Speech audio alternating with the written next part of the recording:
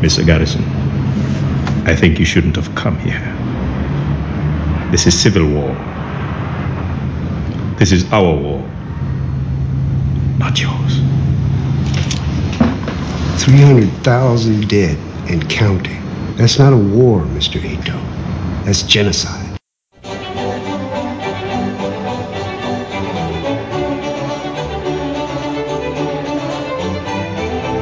All right, folks, welcome to Man Cave Movie Review, the podcast that reviews the good, the bad, and the ugly of movies for men.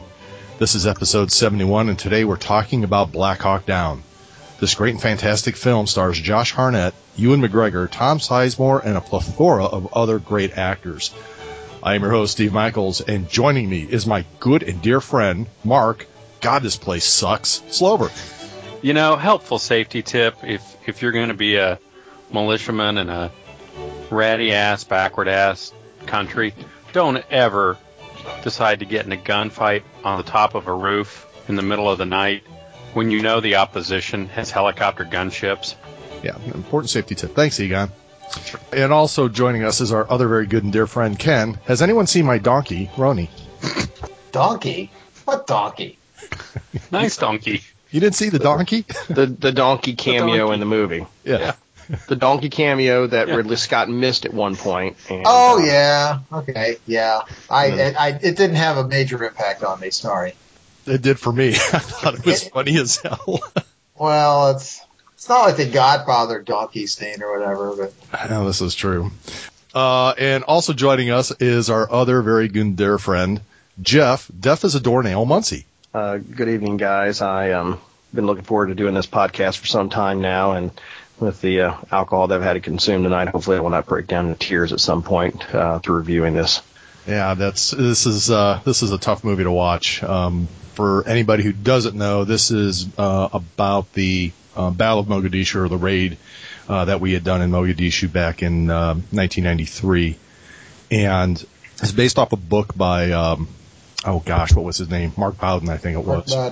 He wrote the book Blackhawk Down, and then obviously Ridley Scott adapted this to film and did a magnificent job, in my opinion. It's the book was a tough read in terms of just seeing what these guys were going through and everything like that, and the movie really captures it as well. As a matter of fact, I would say that this is probably one of the most realistic-looking combat movies I've ever seen. I mean, it actually made Saving Private Ryan look tame by comparison, just in terms of just the look and everything on there. But again, it's Ridley Scott, so this is something that he was known for. But we did get one of our dedicated listeners made a comment on our Facebook page stating that this October is actually going to be the 20th anniversary of the battle, and it just blew me away when he said this. Like, holy crap, has it been 20 years? And I just thought that was pretty amazing that much time has gone by, because I remember when this happened, when it came out. Well, something that hit me when I was watching this is that exact thing. This feels, when you're looking at this, you're thinking, oh, this is a modern movie about a modern military engagement, but it's 20 years ago. Now, yes, 20 years ago isn't the ancient past, but to put it in context, I was a little kid, let's say in 1965, and I was watching all these World War II movies, which was 20 years before. Right. And now this is just 20 years in the past. I mean, as that kind of a time frame has passed for me, it makes me feel very old, actually, but a long time has passed since this actually occurred, and a lot of people today don't really even know about it. Or if they do know about it, all they know is this movie. Right. Well, because I think a lot of people had forgotten about the whole peacekeeping mission that we had over there in Somalia. I mean, that country was, it was a basket case then. It's a basket case now. I think when my dad was in the Navy, I think they did a port call over there, and he said it was a basket case even back then. So I don't know if it's just one of those, it's just a lost country or what, but because there was just tribal warfare going on over there like crazy, and just the starvation and everything like that. And they sent the UN in there to try to provide some kind of humanitarian aid, and it seemed like that just didn't go as planned, so to speak.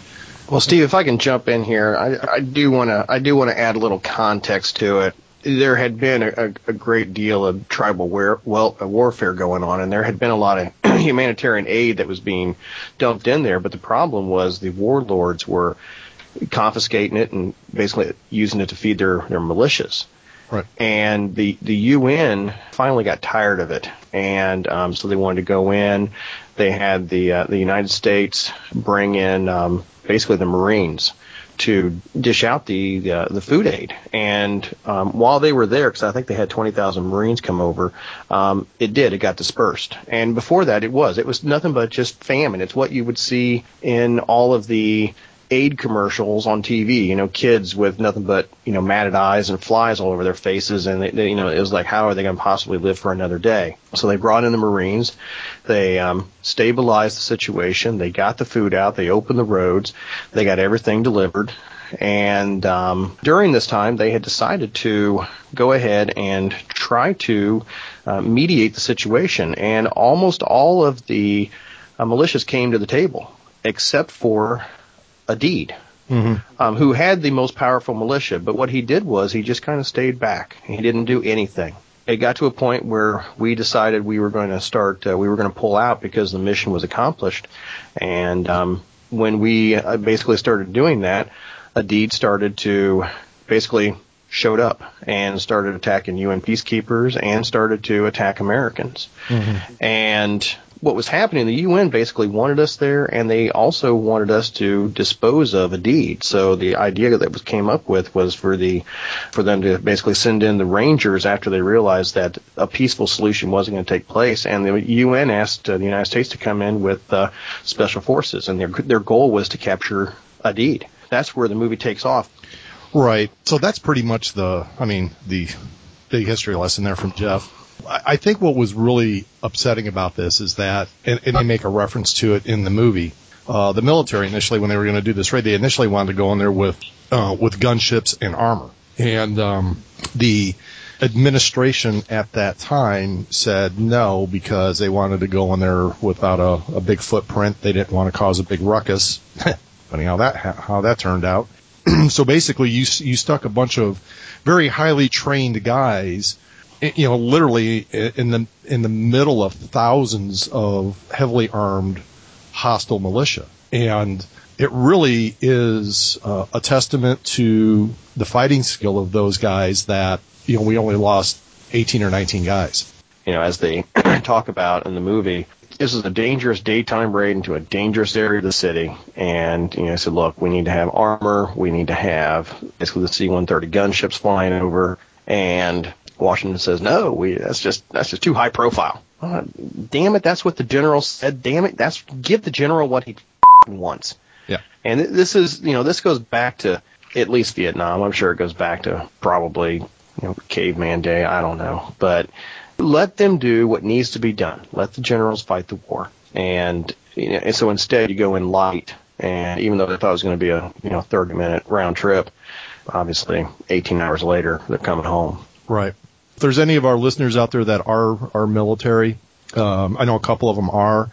I'm just kind of curious because, again, I've never served or anything like that, and I don't know what the circumstances were over there, but it seemed like when they found out that this whole thing went to shit, it seemed like they waited a really long time before they finally said, maybe we ought to send some armor in there. Because it's, at one point they actually did get the Pakistanis to go in with some heavier equipment. And why them? I guess I don't know. Maybe it was explained in the book, but I mean, didn't we have Bradleys there? Didn't we have any M1As that we just said, you know what? All right, sorry, I'll deal with the congressional hearing afterwards, but I've got 100 and some odd guys that are going to get butchered in the streets if we don't do something.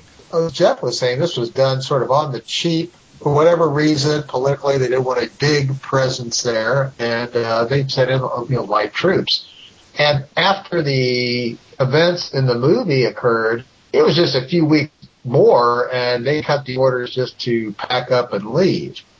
They decided it wasn't worth the heat they were getting, and the mission was to get it done. They'd have to put in more resources, and that wasn't something politically they had any desire to. So I believe that is one of the biggest reasons why Mark Bowden wrote the book when he did that brought about this movie was, at the time, this was a very big story.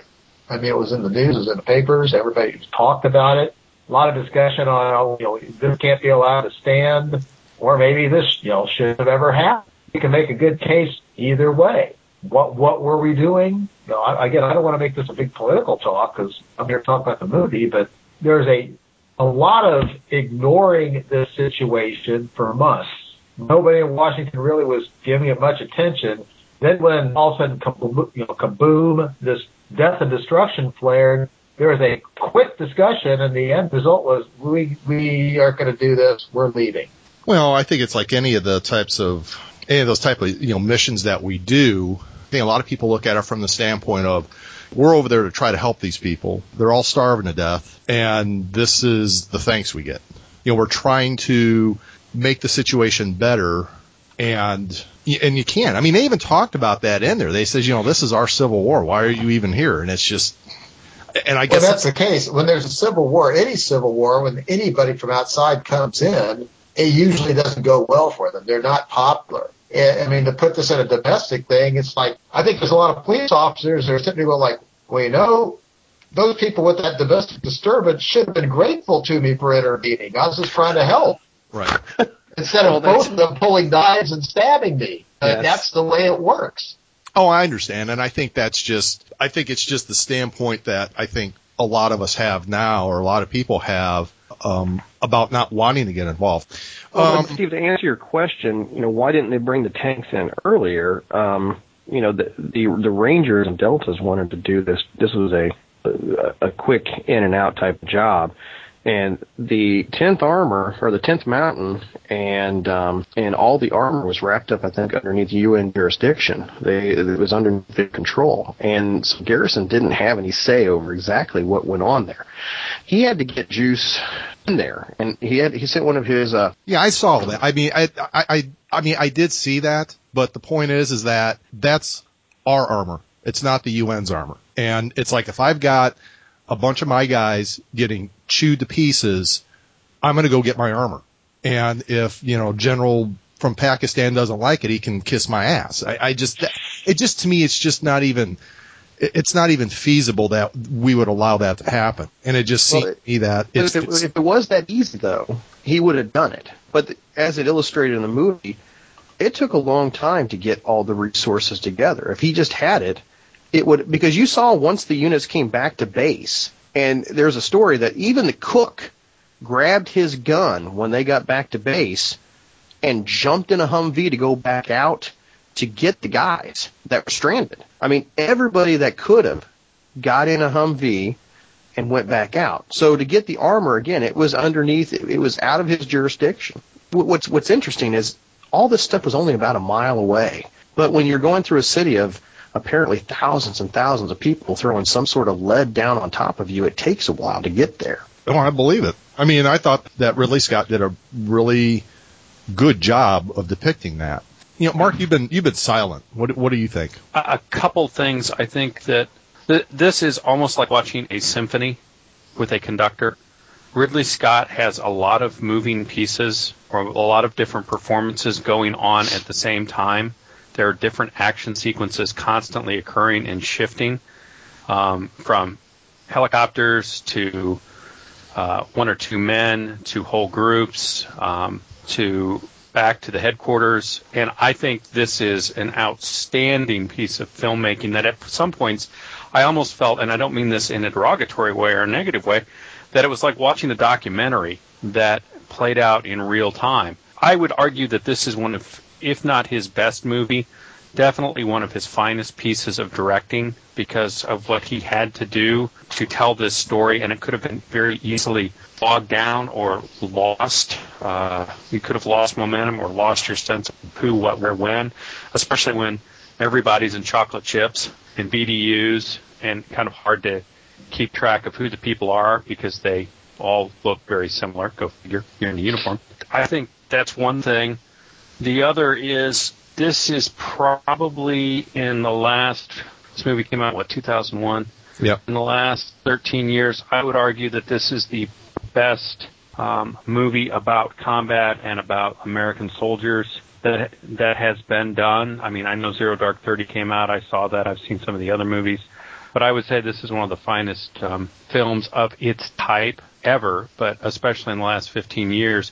And what I think is also unfortunate is there's really not been anything done about the valor and the service of the men who've served in the Iraq War. And I'll just say it quite frankly up front, if people haven't figured out our leanings, it's because Hollywood doesn't want to tell those stories. They want to tell PTSD, and they want to show bad, evil, bloodthirsty American soldiers. And I gave Ridley Scott credit for staying true to Mark Bowden's work.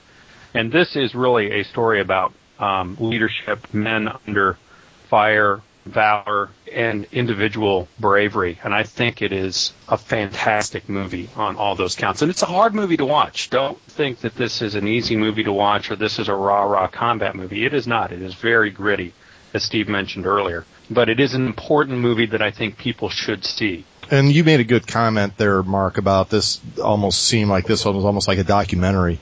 And it did, in terms of just the way it was filmed and just the realism.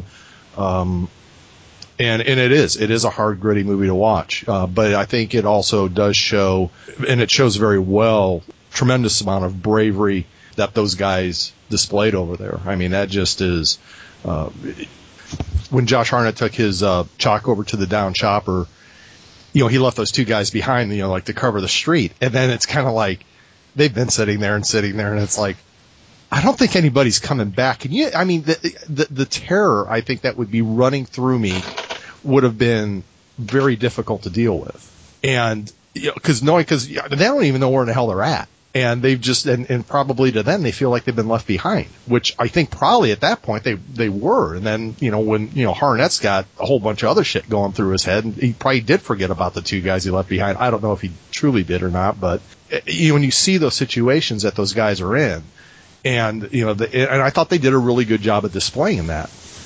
If I could jump in and just point out, tying these two thoughts together, the movie does a very good job of putting you sort of in the mindset of all these different people doing all these different things in different locations. You get a whole different feel when you're like looking at the scenes of the guys back at headquarters versus the big groups of guys doing things, the small groups of people in a helicopter. It is a documentary in a lot of ways. I mean, the book is an attempt to gather all the facts about this. They use the book to make the screenplay and to and plot the action.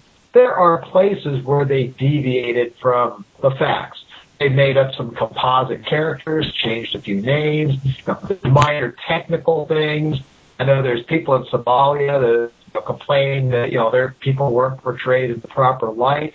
I hate to say it, but this is a movie made really for American or Western audiences, and I'm not trying to put people in Somalia down, but in the context of this movie, they're the opponents, they're the enemies.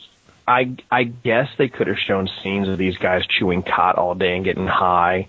I guess they could have shown scenes of them taking U.S. servicemen and dragging them through the streets and mutilating them. I guess they could have portrayed them in the right light, but I'm glad Ridley Scott didn't go ahead and do that, to your point. Well, if we want to talk about and I understand, I've read the same bullshit that you did, Ken, that they're upset because they weren't portrayed in the right light. So if you're telling me that they weren't portrayed as these people that were committing genocide to each other in the right light, they're correct. We didn't show them in the right light. And maybe we should have done that in a follow-up movie. But I'm glad Ridley Scott didn't do that here. Getting back to a lighter side here. I'm sorry. I get pissed off when I talk about this movie. I do too. It's a heavy movie, a very serious movie. Guys, I did mention some of the top people that were in this movie: Josh Hartnett, Ewan McGregor, Tom Sizemore, Eric Bana. But there's a cast of thousands in this movie.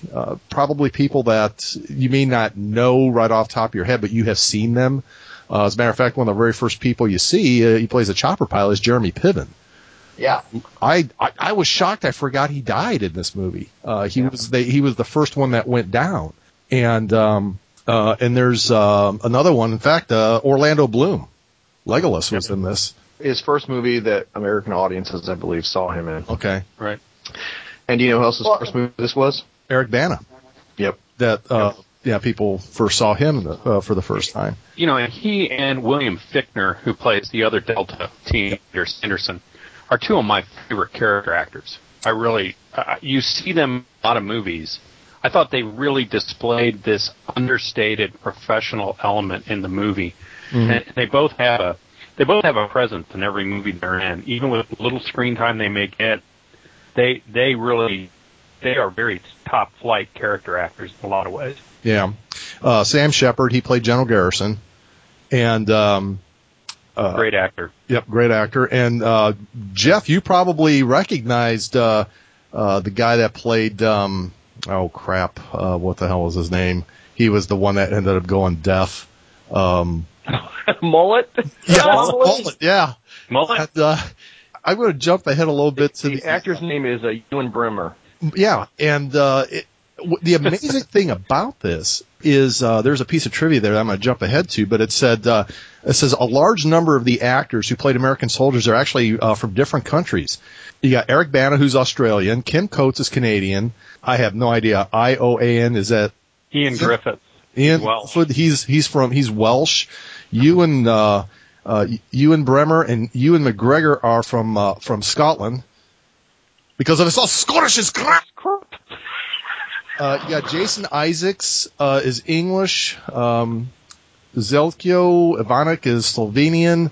Nikolai something Kosko Waldau is Danish. Tom Hardy's English. A lot of Brits. A lot of our cousins from across the pond are in this movie, and and to be honest with you, they did a really good job. In fact, the guy that really impressed the hell out of me was Eric Bana. I mean, he sounded about as good old boy as you can get. In fact, I mean, he was right up there with Liam Neeson and doing next to kin tunes there. It's like, wow. So I mean, it's a great cast. I mean, it is really a good, solid cast of actors, and a lot of these guys have gone on to do some other stuff that we've probably seen them in.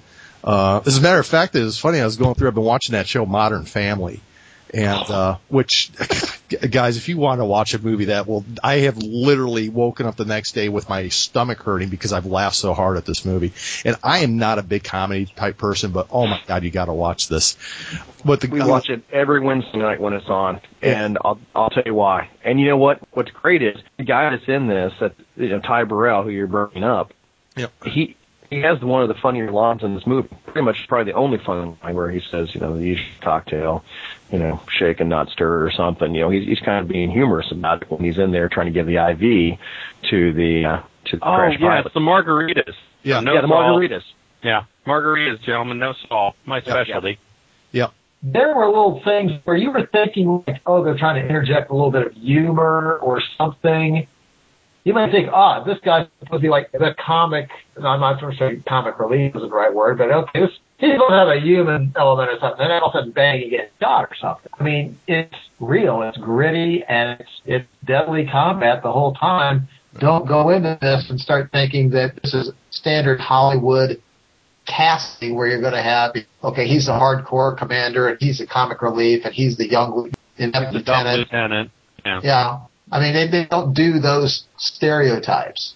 I would say the only stereotyped guy in the movie was the role of Tom Sizemore. He played Colonel McKnight, and I would say, and when I say stereotyped, I meant stereotyped in the sense of there's bullets flying around and he's not even taking cover. He's just walking like he's going through a day in the park, and he just has that classic attitude of, there's bullets whizzing by, but I don't know if he's trying to put on the the courageous look for his men and all that. But and I shouldn't even say stereotype, but it did kind of strike me a little bit of, you see that in movies where you have the one grizzled veteran who just seems to have no fear. And I thought his portrayal was really good because he was a little bit more, well, not a little bit more, he was very deadpan and in his delivery and everything. Another actor who's in this movie and you don't recognize him because his head's shaved is Jason Isaacs. Yes. And he played Tavington in The Patriot, and he played Malfoy. This Malfoy's dad. Malfoy's dad. Again, you don't recognize him because he's got his head shaved. He looks like a bullet. And again, here's another one of these great British actors. Yep. They are doing their best to act, quote unquote, American. Right. You would not have known, and I would never have known any of these who these actors were at the time when I first saw this. I went to the theater and saw this. And I got to say, when we walked out of there, it was just completely silent. But at the time, I was like, I didn't think anything about it until I saw the documentary years later, and these guys were on there being interviewed, and it's like, they're not Americans. Yeah. And it was impressive to know that they all did their best to put on a whatever, pick your part of the country, American accent, which was believable. Now, let me jump in real quick. There's one guy who we could have put any 90s LA type actor in this role, Josh Hartnett. He's not forgettable. He's not memorable. He's just Josh Hartnett. You know why he's in there, don't you? Probably because of the Pearl Harbor tie. Yeah, it was Jerry Bruckheimer just got done filming it with him and wanted him in this role. He's not a battling. He's vanilla in the movie compared to these other actors. He is definitely overshadowed by all of them. As far as accents go, I think the only one that you could hear slip out every once in a while was Orlando Bloom, although he didn't hear it much because he wasn't in the movie very long. He was the one guy that took that kind of took the nosedive out of the chopper when they moved it and they were trying to avoid that RPG. So, but yeah, you're right. I mean, all these are, you've got some great solid, British and, some other European actors, although, well, no, the Brits, they don't consider themselves European. No. I just pissed them off again. God, I wonder any of these guys still listen to me anymore. I just what? MI5 has a hit squad out coming for you. I go to your secret undisclosed location. I probably should. should. The SAS is going to be putting a team out for you, so you just better shut up. Yeah, I probably should. Guys, I want to jump over and talk a little about the trivia on this one. There is some pretty interesting things.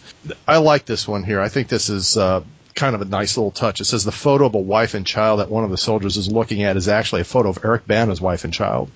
The props department forgot to take a photo of a wife and child with them, so they asked Bana's wife and child who are traveling with them if they could use a photo of them in the movie. I thought that's kind of neat. Defense Department gave the Department of Defense gave the producer a platoon of Army Rangers who did the fast rope scenes. Cool. Some of the images on the monitors behind Major General Garrison are actual satellite images of the battle, which I think is kind of cool and kind of, I think that definitely had to provide a certain amount of surrealism, I think, when they were making that movie. That would be weird. 40 of the actors who were portraying Rangers were sent to Fort Benning to attend a 2-week crash course in becoming Rangers. 15 of the actors portraying Delta operators were sent to Fort Bragg and were given a 2-week commando course by members of the 1st Special Warfare Training Group. That's kind of neat.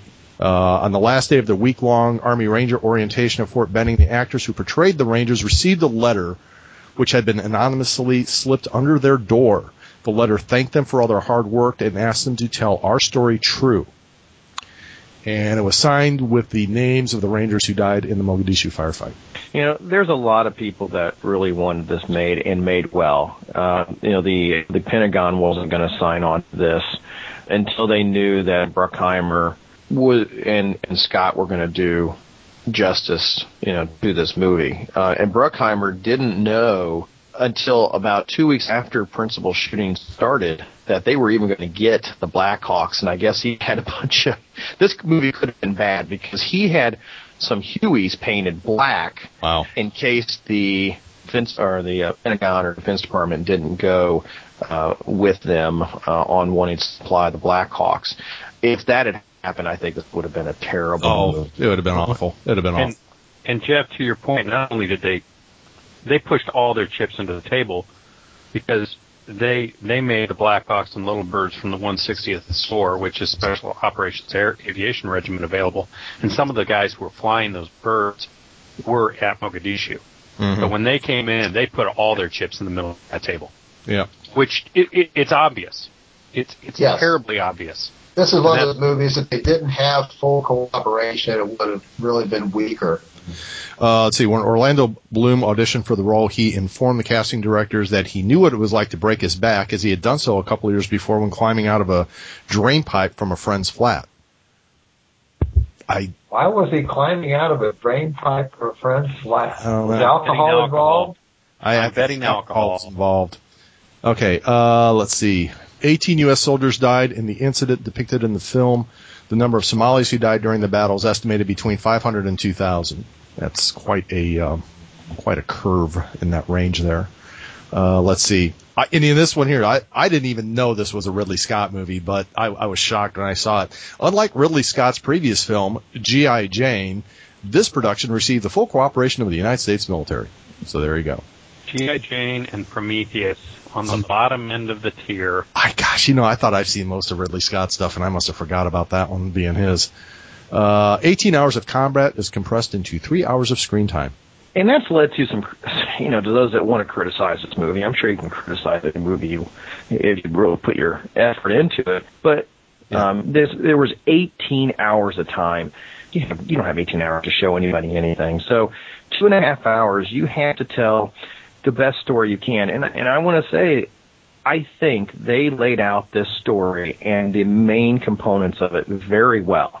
I'm sure there were some other side stories or side incidents that are not covered, but you can't cover every little thing. And I think the way that he laid out this movie with, not trying to force down the politics and the explanation of how this happened, some well-placed typing on the screen and some nice dialogue along the way, it brought you along on exactly why we're here, how we got here, why we're doing this, and what happened.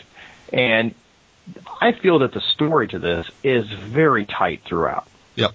No, he did a great job. And I think he did a good enough job of being able to show, throughout the time, showing the timestamps, on the screen. That way people could kind of get an idea, okay, here's how much time has elapsed and so on and so forth. Okay, last piece here. The nickname given to the Somalis by the Rangers, Skinnies, does not actually refer to the famine and rampant malnutrition in Somalia. It is the nickname given to an alien race in Robert A. Heinlein's novel Starship Troopers, which was a popular book passed around the battalion and is on the required reading list at West Point. The Rangers felt that their culture was so strange that they seemed to be from another planet. The Skinnies do not appear in the film version of Starship Troopers. No, but there was a lot of skin showing in Starship Troopers. So that movie is not to be confused with Heinlein's book. That movie is shite. It is nothing like the book. No, it has nothing to do. I think the only thing about the book that has any remote reference is the title, the title, the name of the main character, and that's it. Yeah. Never review that movie. No. All right, let's see, gentlemen. I think it is time for that part of the show called "Brother, What You Drinking." Let's go over to Mr. Roney. What do you got there, sir? Well, I was drinking a large tumbler of brown liquid, but it wasn't my usual. There's a little twist. I was drinking Diet Coke with about 3 shots of creme de cacao to give it the flavor of the good old chocolate Cokes of my youth. There you go. All right. I like chocolate Coke. Quit making those faces. I like chocolate Coke. Oh, that sounds so sickly sweet. Oh, you can suck on it. It's good. I'll tell you what. Yes. I will choose not to suck on anything, okay? Yeah. Mr. Monty, what do you got? In honor of the Mogadishu Mile, I have the Pogues Run Porter from the great Flat 12 Brewery over here in Indianapolis, Indiana. And it may be one of the best things that they have over there. Of course, I haven't tried all that many things. Not too new. They've had it for quite a while. But the Flat 12 guys are great. And it's locally created in our neighborhood. This stuff is made by guys. Nice. Very well done. All right, Mr. Mark, what do you got? I'm drinking the brown liquor, but not the brown liquor of creme de cacao and Coca-Cola. A little Woodford Reserve double oaked, not your standard Woodford Reserve, but the double oaked version. So, okay, enjoying that over a little bit of ice tonight. It kind of changes the flavor. Nice. I never had that. What's the distinction? Yeah, I know there's going to be quizzes. Let me see. I'll read it for you. Okay. Has been crafted in unique double barrel process, first matured in custom crafted barrel, and then rebarreled in a heavily toasted, lightly charred barrel for finishing. Gives it a different flavor. You get more of the oak. It's not a heavily charred barrel that it's aged in for a longer period of time, so it's got a little bit crisper, lighter flavor with the oaky taste coming out of the barrel. It's good. All right, guys. I just grabbed. As a passing thought yesterday, it's been kind of cool last couple days over here. So I thought I would go with a stout, and I got an old standby Samuel Smith's oatmeal stout. So that's why I'm kicking back today. Can never go wrong with Sammy Smith. Nope. I know you guys are having the same weather I am. It's feeling like fall down here. Yeah, it was cold today. All right, gentlemen. That is it with Brother What You Drinking. So let's kick over and do some clips here. Let's see. I don't have these in any kind of particular order. Or actually, I think I do. I'll just start playing them. So here's number one. These are Cuban. Bolivar, Belicoso. So's this. Miami, my friend, is not Cuba. That was when General Garrison was interrogating one of Edid's buddies, I guess. Here's Jeremy Piven or Pliven.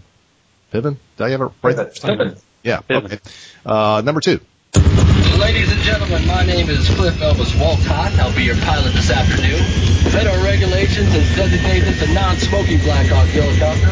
For those of you who enrolled in our Mogadishu Freedom Flyer program, you'll be earning 100 per credit this afternoon. And as always, the air sickness bags are located in the seat back in front of you. That was some of that humor. And again, it's what Ken said. It's just guys being guys. Right. I like the exchange between Walcott and Durant. As they're flying by each other and they're talking about Scrabble. Yeah. If it's not the dictionary, it's not a word. There. It doesn't have to be in the dictionary. It's in common language. All right. Number three. This is Captain something or other was kind of talking down to one of the Delta guys. You Delta boys are a bunch of undisciplined cowards. Let me tell you something, Sergeant. We get on the 5-yard line, you're going to need my Rangers. So y'all better learn to be team players. We're done here. He's a classic Brit, and sure as hell didn't sound like one. That's Captain Steele or Major Steele. Is it Major Steele? Okay. Yeah. All right. Let's see. This is when he saw one of the guys making fun of him. You understand why we have a chain of command, don't you? Roger that, sir. Because if I ever see you undermined again, you'll be cleaning the trains with your tongue till you can't taste the difference between shit and french fries. Will we clear? Who, sir? All right. He's just got the shit-eating grin the entire time he's being dressed down there. Yep. I like it when he puts him in the headlock, turns him around, and you just see him flipping off the guys behind him because they didn't want to. But what's great is at the end of the movie when he comes and pays him a visit, he's been mortally wounded. Yep. And Steele comes back to see him because he's one of his men. He cares deeply for his men. He just shows it differently than other people. All right, number 5. This kind of sums up the kind of the anger that I think obviously we have towards it, as well as I'm sure the anger that a lot of the guys in the military, particularly the ones that were stuck out there, had the way this particular raid was organized.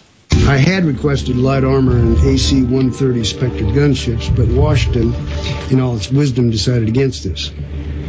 Too high profile. So Blackhawks and Little Birds would provide the air cover. So there you go.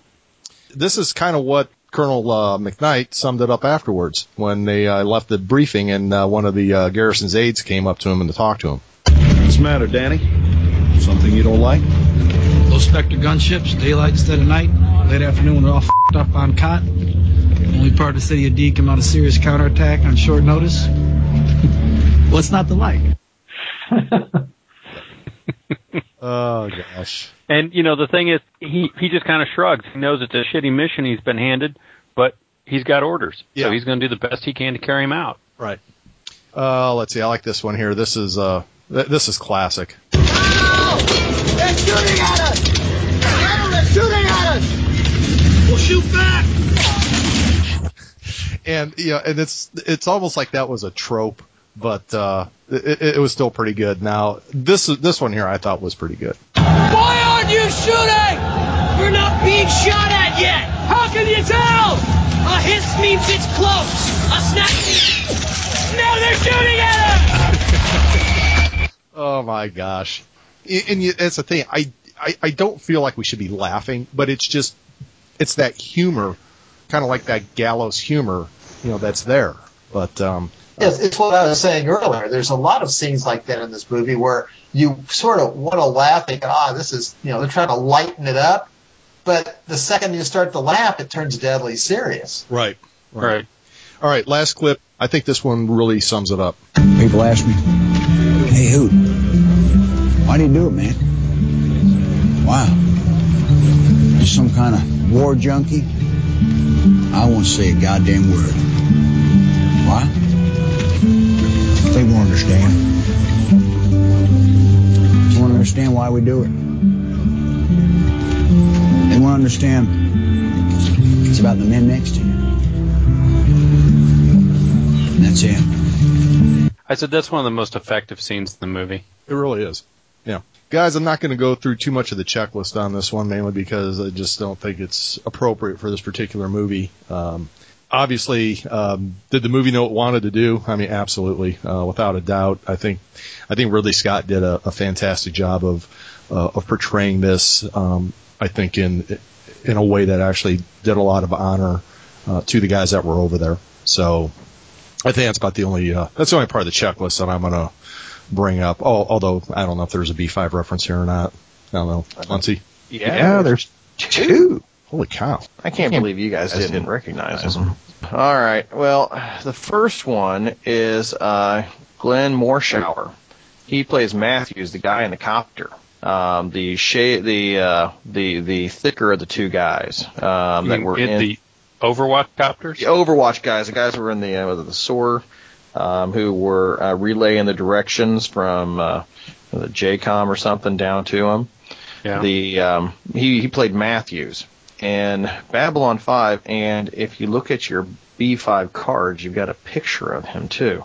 Oh. You know what I'm talking about? Yes, God bless it. Yes, I know who he is. He played a guy called Frankie in the Babylon 5 series in the episode called Acts of Sacrifice. Yeah, he was one of the Earth Force. Yeah, you see him on a monitor. God, yeah, good. You see him on a monitor. But the other guy that you may not have noticed, it was Garrison's Cribbs, the guy that was with Garrison in his command tent. The guy that Garrison sent to talk to the 10th Mountain and the Pakistani and the UN to get the armor. Yep. He was also in. He was in a movie. He was in the Babylon 5 movie. Oh, in the beginning. In the beginning, yes. And he was on the Prometheus. He was the first officer on the Prometheus. Okay, there we go. Cool. Wow, got 2 B5 references out of that. I wouldn't have guessed. Oh, wow. All right, guys, what do you think? Let's do the review on this one. Hold on, we haven't talked about soundtrack. Yeah. And we need to talk about the soundtrack. This movie has 2 different soundtracks running. It has actual songs from bands of the time period or before it. There's some Stevie Ray Vaughan in it. There was some Stone Temple Pilots. There was Faith No More, and there was a few other songs that were played throughout it. One of the trivia pieces also, when they got the green light when they got Irene called, over the speakers, I guess, at the base, they played Welcome to the Jungle by Guns N' Roses. Well, they could not get the rights to Welcome to the Jungle, so they were able to get Faith No More's Falling to Pieces, which some people said thematically might have been exactly what happened. But then there's also the other side of the movie, which has a very haunting score by Hans Zimmer that is played throughout the movie that I thought was very well done for original music. And it really sets that haunting tone, I feel, at certain points in the movie that really... this is one of those movies, you can feel the movie affecting you, and I think it really is not just what you're seeing on the screen, but the music that Hans Zimmer is playing, especially in those scenes where you see them working on I can't remember the guy they were working on there while they were holed up waiting for the convoy to come and rescue them, but in the very beginning of the show and at the end, as you're seeing the events that have unfolded, and you're seeing the guys when they get back to the soccer stadium, and just that music kind of takes over it takes over what you're feeling. And I thought it was just well done to have both of those. Some great music from bands that we heard during the time period to original music by Hans Zimmer.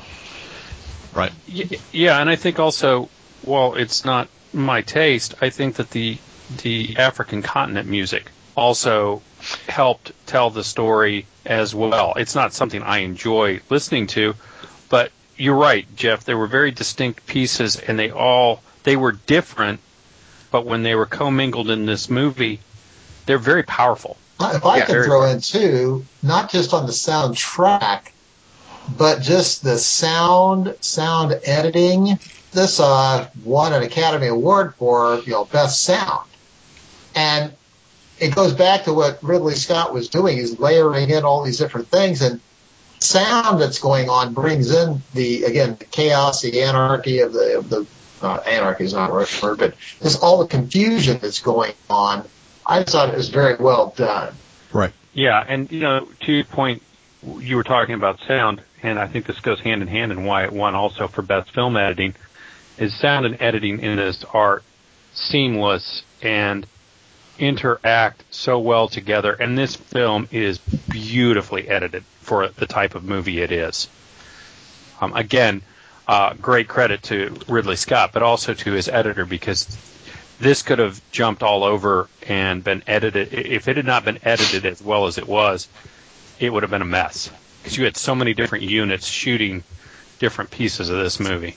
I think underneath a less qualified director, and Mark, I think in the beginning you said it, this may be one of his best directing jobs that he's done. Even the way that they filmed this movie, as far as the look, you'll notice there's a color to it that they use that is, it's not that documentary type color, but it is different. It's almost like it's high definition to a point. It really, everything is just crisp and clear, but there's a color to it. It's almost like a sad color. That's the best way I can say it. It's a little washed out on the edges. A little bit. It's almost like there's the color is telling the story of the movie, and usually through the battle scenes. When they're back at the base, it's almost like it's filmed a little bit different. But I have to kind of agree with you. It may be one of his best filming and directing jobs that he's done. This is a movie that I would like to see re-released on IMAX for the visual as well as the sound, because I remember seeing Saving Private Ryan in the IMAX and hearing things I'd never heard before, secondary and tertiary sounds. And I think this movie, an IMAX experience, while it would be hard to watch because of the content and the story, it would be something well worth seeing in an IMAX format. I totally agree. Yeah, you're right, and I can imagine what type of an effect that would have. I think we saw Saving Private Ryan in the IMAX at one time, Mark, and it was, you're kind of hunkering down in your seat because you think you're about to get shot. Yeah, when you hear an MG-42 to your right rear, yeah, and you're thinking, what the hell? Where'd that come from? Because you never heard it when you went to the regular theater. Yeah.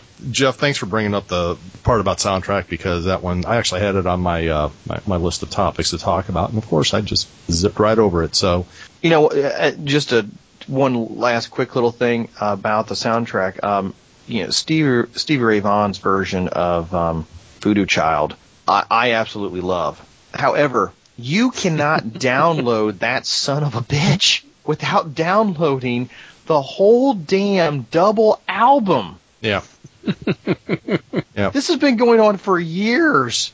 I want that song. I can't unless I download the whole thing. You can download any other song on that double album except for that one by itself. And there's a reason for that. Yep. Yes, there is. It is that good. Yep. All right, guys. I think that is it with the checklist, and also, or I should say, the modified checklist, and Jeff's wonderful exposition on the soundtrack of this great and fantastic film. So let's move on to the Man Cave movie review.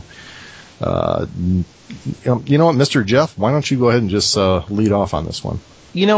I don't know if I can give this a rating. There's something about this movie that it doesn't make me want to put any stars to it. I mean, or Man Cave drawings. This was to honor some fallen soldiers and to tell their story so others won't forget about it. Because had this movie not come out, or the book, I don't know how many people would even know about it. And I really want to give Mark Bowden and Bruckheimer, because I hate Bruckheimer. Absolutely hate him. Just a travesty to cinema, in my opinion. Except he went above and beyond with this movie. This is by far his best work. As a producer, you mean? As a producer. He's just made a travesty out of things. And I'm not going to go into them. But, and Ridley Scott did an outstanding job. I think that this movie honored those guys and allowed us to, remember them and thank them and appreciate them for who they are and what they do every day. And I think it is a great kudos to them. And I love this movie. Like I said, I watch this thing probably every 6 months. I will just put this in while I'm doing something and just watch. It's just that good. And I'm glad we finally did it. I've been, throwing it out there as something to do every now and then, but I know that it's a tough movie to get through. And, it really makes, every time I watch this, I just realize what kind of giant pussy I am, that I could have never done what these guys do, and am always in awe of the mental strength that these guys have to make that commitment to do what they do, with, on their own, and the harm that they put themselves into. And I can't thank them enough for the choices that they make. Amen. Mr. Ken, what do you say? I can't argue with anything Jeff said. I agree with it. I mean, I saw this when it first came out. I read the book when it came out. I mean, I was watching the news and keeping up on this whole story when it was unrolling. So I was very interested to see how it was done. I thought they did a very good job of taking what was a very, again, confusing situation, and through the writing, through the dialogue, making it understandable to speak to what was going on, showing the frustrations and, just little triumphs and tragedies that were going on that whole day. I think it's a very well done movie. I think, and as Mark was saying, there's not many movies done on modern military. This is probably the best. It's 15 years old. 12 years old now. It does bother me, and the fact that there should be a number of other movies that have come out over the past decade about the other actions that are going on. I know there was talk a while back about doing a movie on the Battle of Fallujah in Iraq. From what I understand, I was hearing like major actors being thrown around, and all of a sudden it just sort of vanished. Like, oh, well, we're not going to bother with that. So when it comes down to a movie showing, the U.S. military in action in a small, tight, close unit combat, this is probably the best that you're going to find, even though it is depicting something that happened, 20 years ago. So, I'm sort of rambling here because it's a heavy subject, but it's a movie well worth catching. If you have not seen it, I think you should, but again, be ready to look at a movie that's not here for entertainment. It's very good. Mark, what do you say, sir? I'll follow in both of their footsteps. This is an unflinching movie. I don't want anyone to think that this is not a movie for kids. This is not a movie for anyone who wants to be entertained. This is a movie that has a point, and it tells it. and it's about men at war and sacrifice and why you fight, and it's for the guy next to you. It is a hard movie to watch, but it is also a very uplifting movie to watch because of what these men did and do every day for the guy next to them. And yes, they do it for duty, honor, country, all those other things, but at the end of the day, it's about the guy next to you because you don't want to let your buddy down. It is a very powerful movie, and we are lucky that the military, Ridley Scott, the actors, everyone who took part in this movie took it seriously, gave it great credence, gave it great care. It is evident that they wanted to do justice to the men who fell and fought on that day, and it is a powerful movie. As I said, I think it is one of Ridley Scott's best movies, and I also think it is important we recognize Mark Bowden, who wrote the book Blackhawk Down, which was the basis of the movie. If you have not read the book, whether you enjoy history, current events, military conflict, you need to read this book. It is a seminal work about a period of time in American history, and this movie translates that book incredibly well. So I would put it to our listeners, if you have not watched the movie or read the book, do yourself a favor and do both. Yeah. No, you're absolutely right, Mark. Like the other guy said, I'm just going to pretty much echo what they said. It's a tough movie, but we do encourage you to see it because, like the guy said, Ridley Scott did a very good job of portraying, the U.S. military, I think, in a very positive light. But again, solid movie. Probably, I think, one of Ridley Scott's finest works, I should say. It's definitely within the top 5 of his resume, in my humble opinion. But and great performances, fantastic performances by everybody in there. I would agree that with Mark, Josh Hartnett was probably the weakest link in there. You could have got anybody in there. It just seemed, based on the performances of a lot of the other people in the movie, his seemed to be the least impressive, which is kind of sad because he's like the main act, to be honest with you, in the movie. But overall, highly recommend it. It is something that everybody should see because I think, like we said before, I think this has been forgotten by a lot of people. So seriously, go out there and see it. It's a great film, awesome film, as a matter of fact. All right, folks, that is it for Man Cave Movie Review, episode 71. Stay tuned for us next week. We're going to be talking about, I'm going to keep it as a surprise at this point just to make sure that we're all going to be on the same page next week. So until then, check us out on our website at mancavemoviereview.com and look for us at iTunes at Man Cave Movie Review. Leave us a comment. Tell us if you like the show. Give us a review. We're also on Facebook at Man Cave Movie Review, and you can follow us on Twitter at Man Cave Movie. So until next week, I am your host, Steve Michael, signing off with my good and dear friend, Mark. God, this place sucks. Slover. This podcast really doesn't suck. Mogadishu sucks, still sucks, but the movie doesn't suck. And thank you to the memories of those who died and to those who every day stand on the wall for us. This movie does you honor. Yep, sure does. Also saying farewell and adieu is our other very good and dear friend, Jeff. Deaf as a doornail, Muncie. Hey, if you have not read the book by Mark Bowden, pick it up. It's worth the read. There's a lot more personalities in there that are not covered in the movie that you might find interesting. Also, there's a nice history channel, or military channel, hour and a half little biography about this movie and the incidents that the movie's about that I think is worth the view. So you can probably find that on YouTube or something too. So if you're interested in more, there's more out there. You have to go and find it. But there's a lot of, I think, I don't say after action reports, memoirs or something about it. And go and read more, and I think you'll gain an appreciation like we do for them. And last and certainly not least is our other good and dear friend, Ken. Has anyone seen my donkey, Roni? I just want to follow up on what Jeff said, because I do think that if you want to find out more about this, reading Mark Bowden's book is probably one of the best ways to find out about everything going on in the big picture.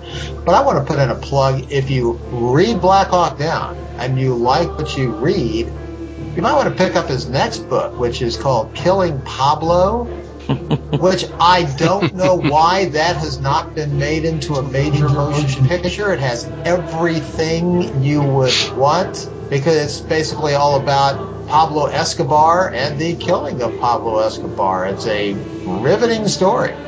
So, again, Mark Bowden's a very good journalist. He does a good job of really digging in, getting lots of sources, and putting big, complicated pictures into an understandable subject. Very good. All right, Ken, thanks. And I didn't know about that. I didn't know he wrote a book on Pablo Escobar, so I'm definitely going to have to check that out. All right, folks, hope you enjoyed this show. Do want to apologize for some of the sound issues that we probably were having throughout there. The internet has not been our friend the last couple of weeks for whatever reason, but hope you stuck with it and persevered. So until then, I am your host, Steve Michael, signing off. Ciao.